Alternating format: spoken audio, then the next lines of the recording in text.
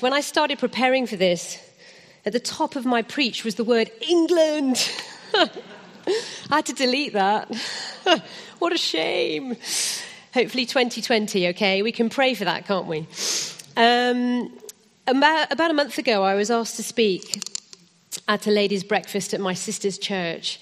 And my sister said, I said, well, what do you want me to talk about? And she said, well, talk about what you've learned in the last year. And I said, right, okay, which I did. And when Neil talked about this morning, he said, well, what did you talk about in Leicester? And I explained. He said, well, you can talk about that then, which I think he was trying to help me out in the sense of preparation and all that stuff. But of course, what I've learned in the last year is actually quite heavy-going and quite tough. But I'm going to share it with you this morning in the hope that you'll be encouraged, you'll be strengthened, you'll be inspired and equipped.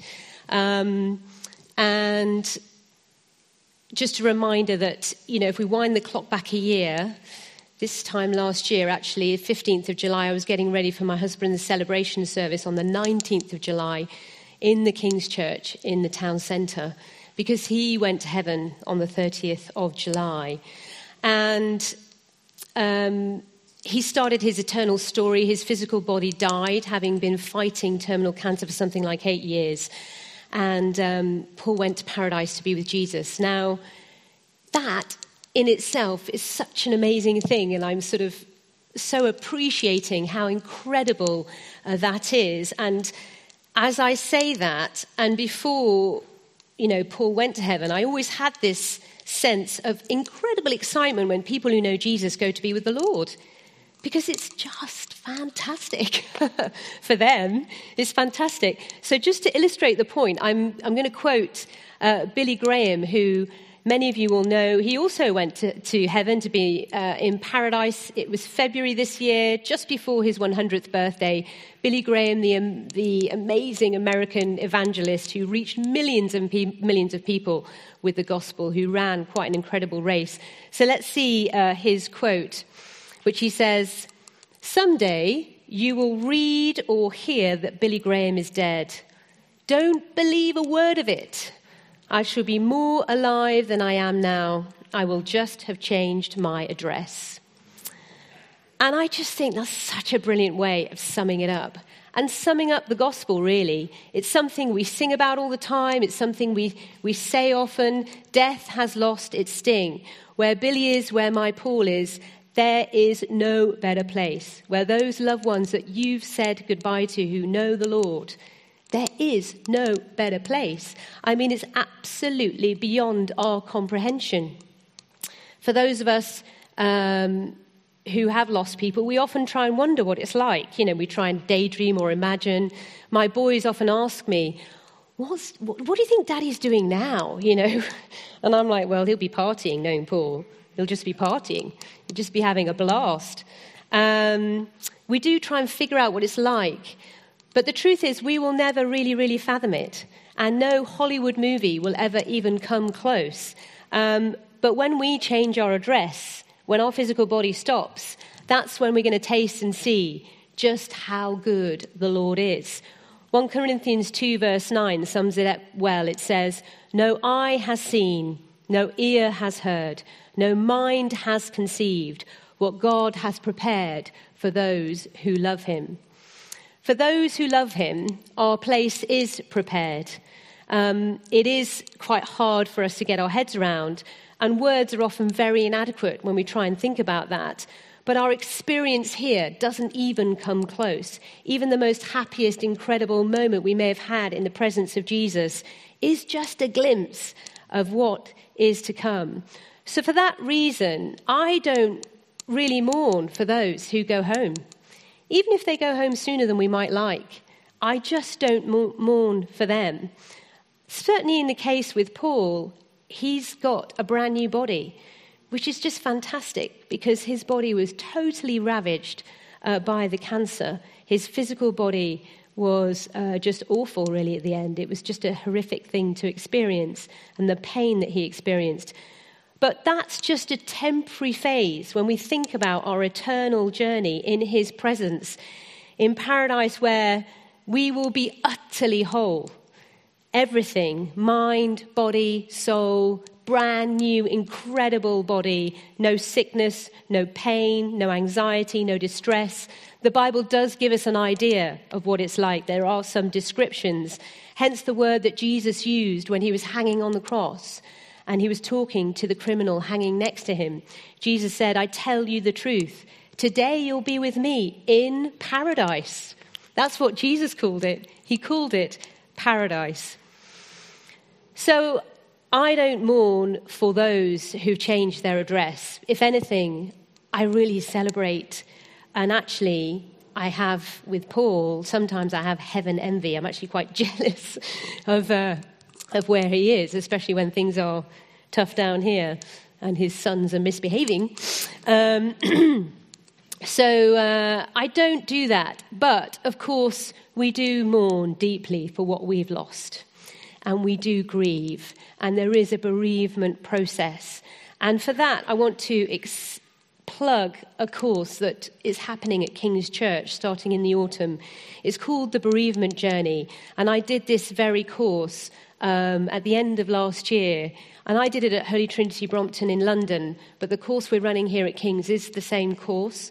And it was just a fantastic way of really processing and discussing and chewing and working through lots of things that do come up and crop up as a consequence of bereavement. So I would really recommend it for anyone you may know, or even if it might be for you. And it is about bereavement, but it can be not necessarily your partner or child or parents or whatever. I mean, it could be a friend, or it could even be one guy in my group. This runs similar to Alpha, so you're in groups for discussions. He was there because he had to close down a company that was his father's business that he'd inherited, and his father died many years before. But it was only when he closed down the family business that actually all this stuff sort of came up. And it's funny how bereavement can sometimes bring up all sorts of stuff that you've perhaps pushed down or tried to avoid. So I'd really recommend that. It's a great course to do, and it might be someone that you know that you feel should come along, and it's for Christians or non-Christians. It's relevant for everybody in the same way that Alpha is as well. So, how does this eternal perspective challenge us in the here and now on earth in a fallen world? For those of us who haven't changed our address, Matthew 6 verse 19 says, do not store up for yourselves treasures on earth where moth and rust destroy, where thieves break in and steal. But rather store up for yourselves treasures in heaven where moth and rust do not destroy, where thieves will not break in and steal. For where your treasure is, that is where your heart will be also. So whilst we are here, before we start our eternal story in paradise, we're challenged, where is our treasure? What are we storing up, where and why? Are we focused heavenwards?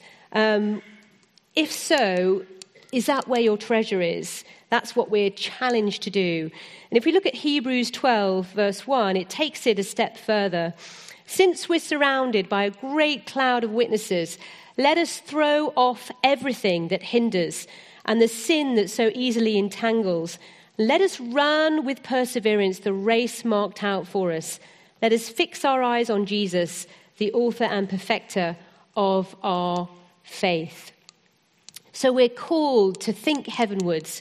We're called to run our race. We're called to keep going for it whilst we're here before we change our address. Who is the great cloud of witnesses? Well, Hebrews 11 lists a whole load of Bible greats, many of whom ran their race, but often stumbled and fall. If you look at David and many of them on the list, we've got Noah, Abraham, Jacob, Joseph, Samuel, Moses. They're all there. But you can add to that Billy Graham. I can add to that Paul. We can add to that people that we've known and we've loved, who we've said goodbye to, who've ran their race. So the word is clear. It says, throw off everything that hinders. If our focus is in storing up treasure in heaven, then we're encouraged to run our race with perseverance and throwing off everything. So what hinders you? I'm sure things spring to mind straight away, don't they? We could write quite a long list. For me, I think number one is probably tiredness, as far as I'm concerned. I work very weird shifts. I have tons going on in my world. And if I'm tired, I'm just horrendous. If I'm really tired, I'm just beyond horrendous. And that's not what God would want us to be. I mean, it's not a blessing to anyone, is it? So tiredness is a hindrance for me. I have to throw it off. I have to be quite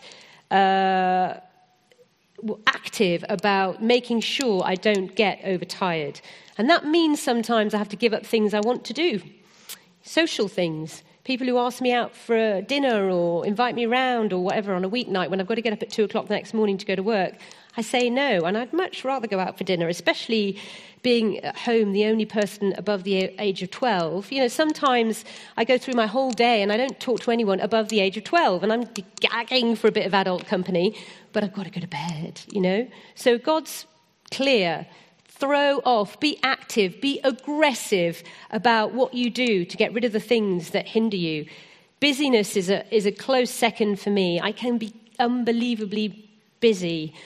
And again, that is a massive hindrance. And it means I'm not the person God's calling me to be. I'm actually running around like a lunatic with tons of things spinning on plates that could crash any moment, and I'm stressed out, and I'm just not the person God has called me to be. There may be other issues that many of you here may think hinder you.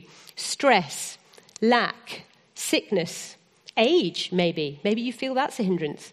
Your status, maybe. I'm a widow. That's a status update. Could be a hindrance for me. Disappointment, regret, past experience, doubt, fear. I mean, we could go on and on, couldn't we? But also, I believe we need to be really active in our race in the sense that we choose to throw off everything that hinders, not just the easy things, the obvious things, the things we want to give up. It says everything. And there might be things that are really tough and are really difficult, or there might be things that we've got our treasure in that actually hinder our walk with the Lord.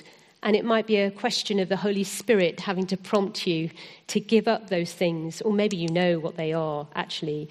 Maybe you need help. Maybe we need help sometimes. Sometimes we can't do this by ourselves. But the Bible just says clearly, throw off everything that hinders so that you can run your race with perseverance.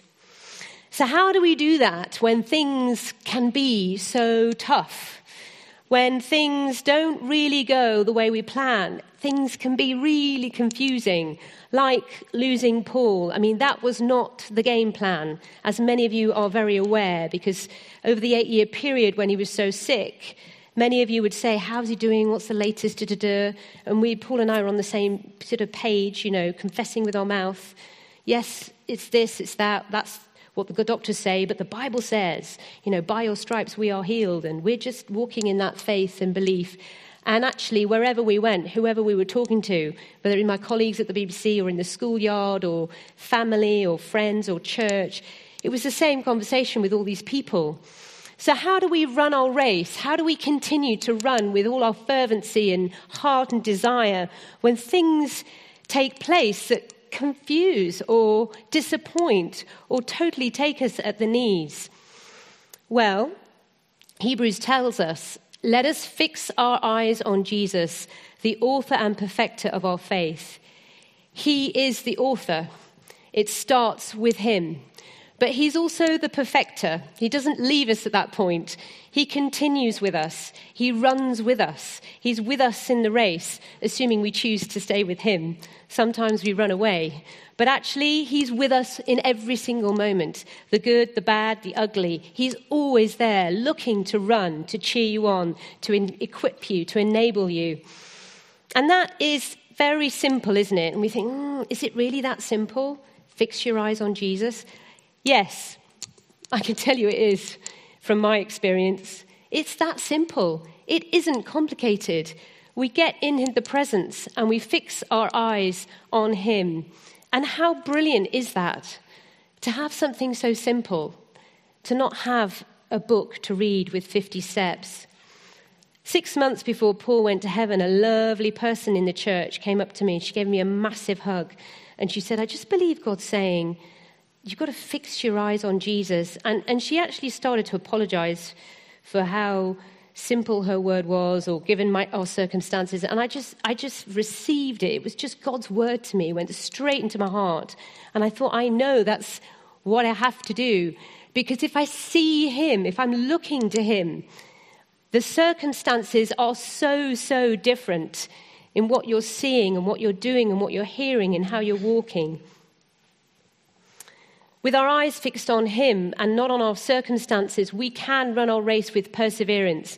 It doesn't mean the run is easy. I think of our race as like running a marathon, really. I've never ran a marathon, and I have no intention of doing so. Many of my colleagues at the BBC, as you know, are really into it. And I'm not going to do it. But a friend of mine, my flatmate, before I got married, she ran the London Marathon about 3 or 4 times. And Paul and I were her posse with other people with banners, and we went round London and we kind of cheered her on. And around about this sort of 18, 19 mile is the place where you really need to be to cheer people on, because that's the point where they're starting to think, why am I doing this? You know, the pain and the stress and the feeling and whatever. And they know they still have quite a way to go. And so we were there at that point. When we run our race, there's going to be times when we're sprinting. There's times when we're coasting. There's times when we might be in that 18th mile. We're thinking, why on earth am I running this race anyway? This is just so hard. There's going to be times when we're limping. And there's times because we're injured. And there's times when we're carried. And I think the important thing about this is you need people around you if you're going to run this race with perseverance, because there's times when you need the crowd to cheer you on. You need the crowd to be there to help you, to lift you up, to patch you up, to carry you. You can't do this in isolation. You can't do this alone effectively anyway. Fix your eyes on Jesus and have people around you. Rich, what time do you need me to finish, by the way? I didn't check. No. But what time does... So, 25 to... Okay, fine. So, let me give you an example of how Jesus did this. He modeled this. When he needed time with the Father to refine his focus, what the Gospels called a solitary place, he would go on a regular basis. One example is when... he heard that John the Baptist had been beheaded. Matthew 14:13 says, when Jesus heard what had happened, he withdrew by boat privately to a solitary place. This news would have really hurt Jesus. These two were really, really close. They had a special bond. When Elizabeth was carrying John, Mary, who was carrying Jesus, got together, and the two leapt in the womb. They were cousins. They were buddies, they grew up together, they were friends, they were extremely close. John was the one that took the risk, who proclaimed to everyone listening that Jesus was coming. John was the one that knew Jesus was the Messiah. John had that incredible, special, amazing moment when he baptized Jesus. They had a really special friendship. So when Jesus heard that John had been beheaded, Jesus would have hurt extremely deeply. Jesus knows bereavement, and he knows that pain. He knows that hurt. That was not the ending for John's life that Jesus would have wanted, or anyone would have wanted. The enemy looks like he's had a victory. A life has been snuffed out. So Jesus goes to be with the Lord. He goes to be with his heavenly Father. He has time in that solitary place. And then as you read further down in Matthew 14, it tells you what happens when he's ready to go back to be with his disciples. He goes back to be with his disciples, and hey presto, there's a crowd of thousands there. They've figured out where he is. They've all gone there to see him. They want him. They want time with him. They want what he has to give to them. You know what? Jesus is ready. He's ready. He's refilled, he's recharged, he's refocused, he's had time with the Father, he's fixed his eyes, he's got all he needs to advance the kingdom, to turn that moment to a moment where God's name is glorified. This is where the 5,000 are fed miraculously by fish and bread. And healings, I'm sure. God's kingdom was advanced. His name was vindicated. This is what happens in those moments, in those solitary moments, when you choose to be with the Lord. We have to learn to do the same. In the times and the seasons that are really tough, like your word that you're reading out about suffering, those are the times when you meet with the Lord in a way you'll never meet with him in other seasons. He will teach you stuff. He will refine you. He will change you. He will mature you in a way that he will not do when everything's hunky-dory and everything's, going to plan. You will learn stuff about who you are and who you're called to be and who Jesus has made you to be when you spend that time with him and you're raw and you're saying, I don't get this. I'm hurting. I'm painful. I'm wounded. And he's there. He's your father. He can handle anything. He's the one to lay all that on. He's the one to just get it all out there with. He's the one that can cope with it. He wants you there. He wants you in that place so that he can put you back together again. And your circumstances might not change, but you change. You have changed.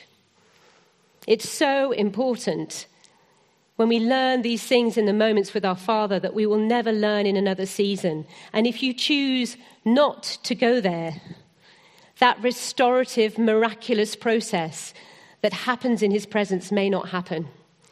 And you may miss it.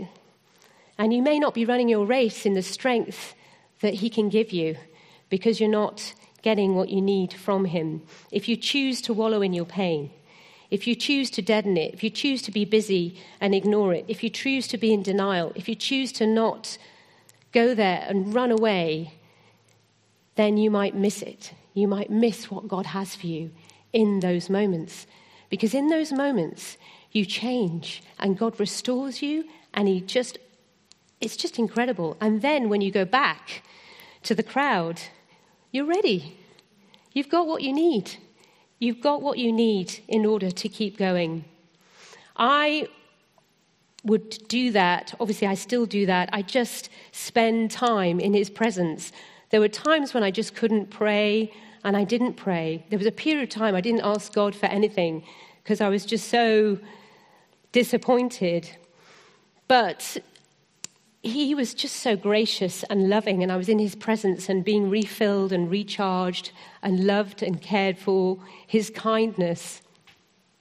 He is our counselor. They say time is a great healer.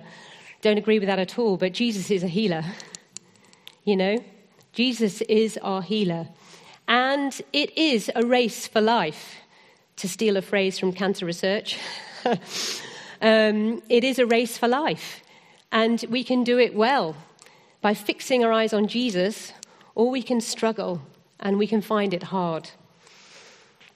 A few things that God shared with me whilst I was in his presence. One was about the scars, which really spoke to me. We were at church on Sunday morning. It was a Sunday morning after Easter Sunday, and they were preaching about when Jesus had resurrected, and he came into the room where all the disciples were gathered, and how Thomas was there, and Thomas was having to see Jesus' scars in order to believe that Jesus had really raised from the dead, and the miracle that Mary and others had been telling them about actually happened.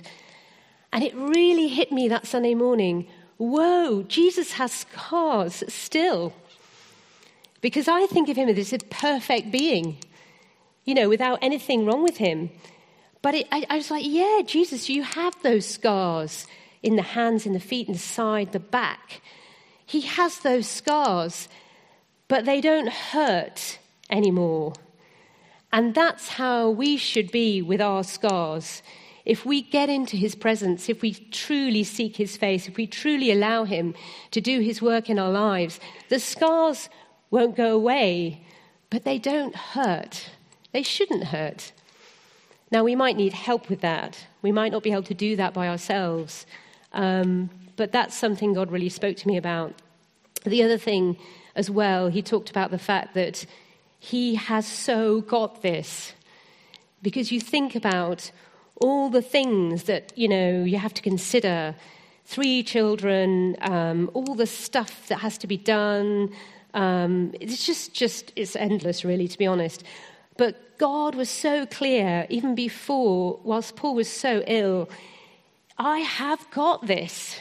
I have got this. Every single detail from beginning to end.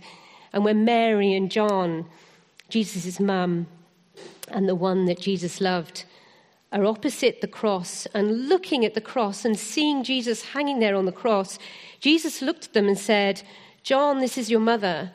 Mary, this is your son. They were looking at him. They were fixing their eyes on him in all the distress and confusion and the craziness of this moment that they probably so totally didn't understand. And yet Jesus was saying, I've got this. I've got you. I've got where you're going. I'm here. This will not define you. This loss will not define you because I've got this. And I will turn it into something amazing, something incredible, something beyond our imagination, something beyond what we could comprehend, because he's got this. And I know that in our situation, God's name is being glorified all the time. The boys are doing so well. They're brilliant. They drive me mad. They're very disobedient as well. But hey, that's partly because bad cop is in paradise. So that's a real challenge for me, and I'm having to turn into something else. But God's got it. That's the point. Do you know what I mean? And feel free to tell them off anytime. The other thing as well was adventure. Paul, my husband, was a really strong, big guy, just could do anything, fix anything that went wrong. We're on holiday, any adventure we did, any crazy sport or activity, he was just there. And I just totally had security in that. And God really spoke to me about the fact that he is there always to rescue, that I must not hold back from adventure or who I am because I'm scared of what might happen or what might go wrong or what might break. Does that make sense? Because I had scaled back what I was doing. I'd scaled back my risk-taking. I'm not a big risk-taker anyway, don't get me wrong. I'm not going to sort of jump off a building. But, I wasn't being me anymore. I was being someone that was worried and fearful, and God really spoke to me clearly about that. Be who you are, because that's, who I've created you to be, and I'm your God, your Father. So Paul also found being in the presence of his Father, his Saviour, his healer, transforming, especially when his body was so sick. And I found this prayer that Paul wrote, and I found it when I was sorting through his things after he went to heaven. And this is the prayer of someone who went to the solitary place to be with the Lord. And Paul's circumstances didn't change, but he changed. I'm going to end by reading out this prayer. It's called thankfulness. He called it thankfulness. Lord, I thank you that you're giving me more than I can contain. Thank you that this trial will not make me bitter, but I'm going to become better. I thank you that even though I'm cast down, I'm not cast out, because you are the glory and the lifter of my head. I know that you are leading me to the greatest opportunity I will ever face in this life. Lord, I may be in a valley, but you are the light of the world. You've never left me. You've never forsaken me. I know you've given me victory because I am yours and you are mine. Lord, I thank you. Amen.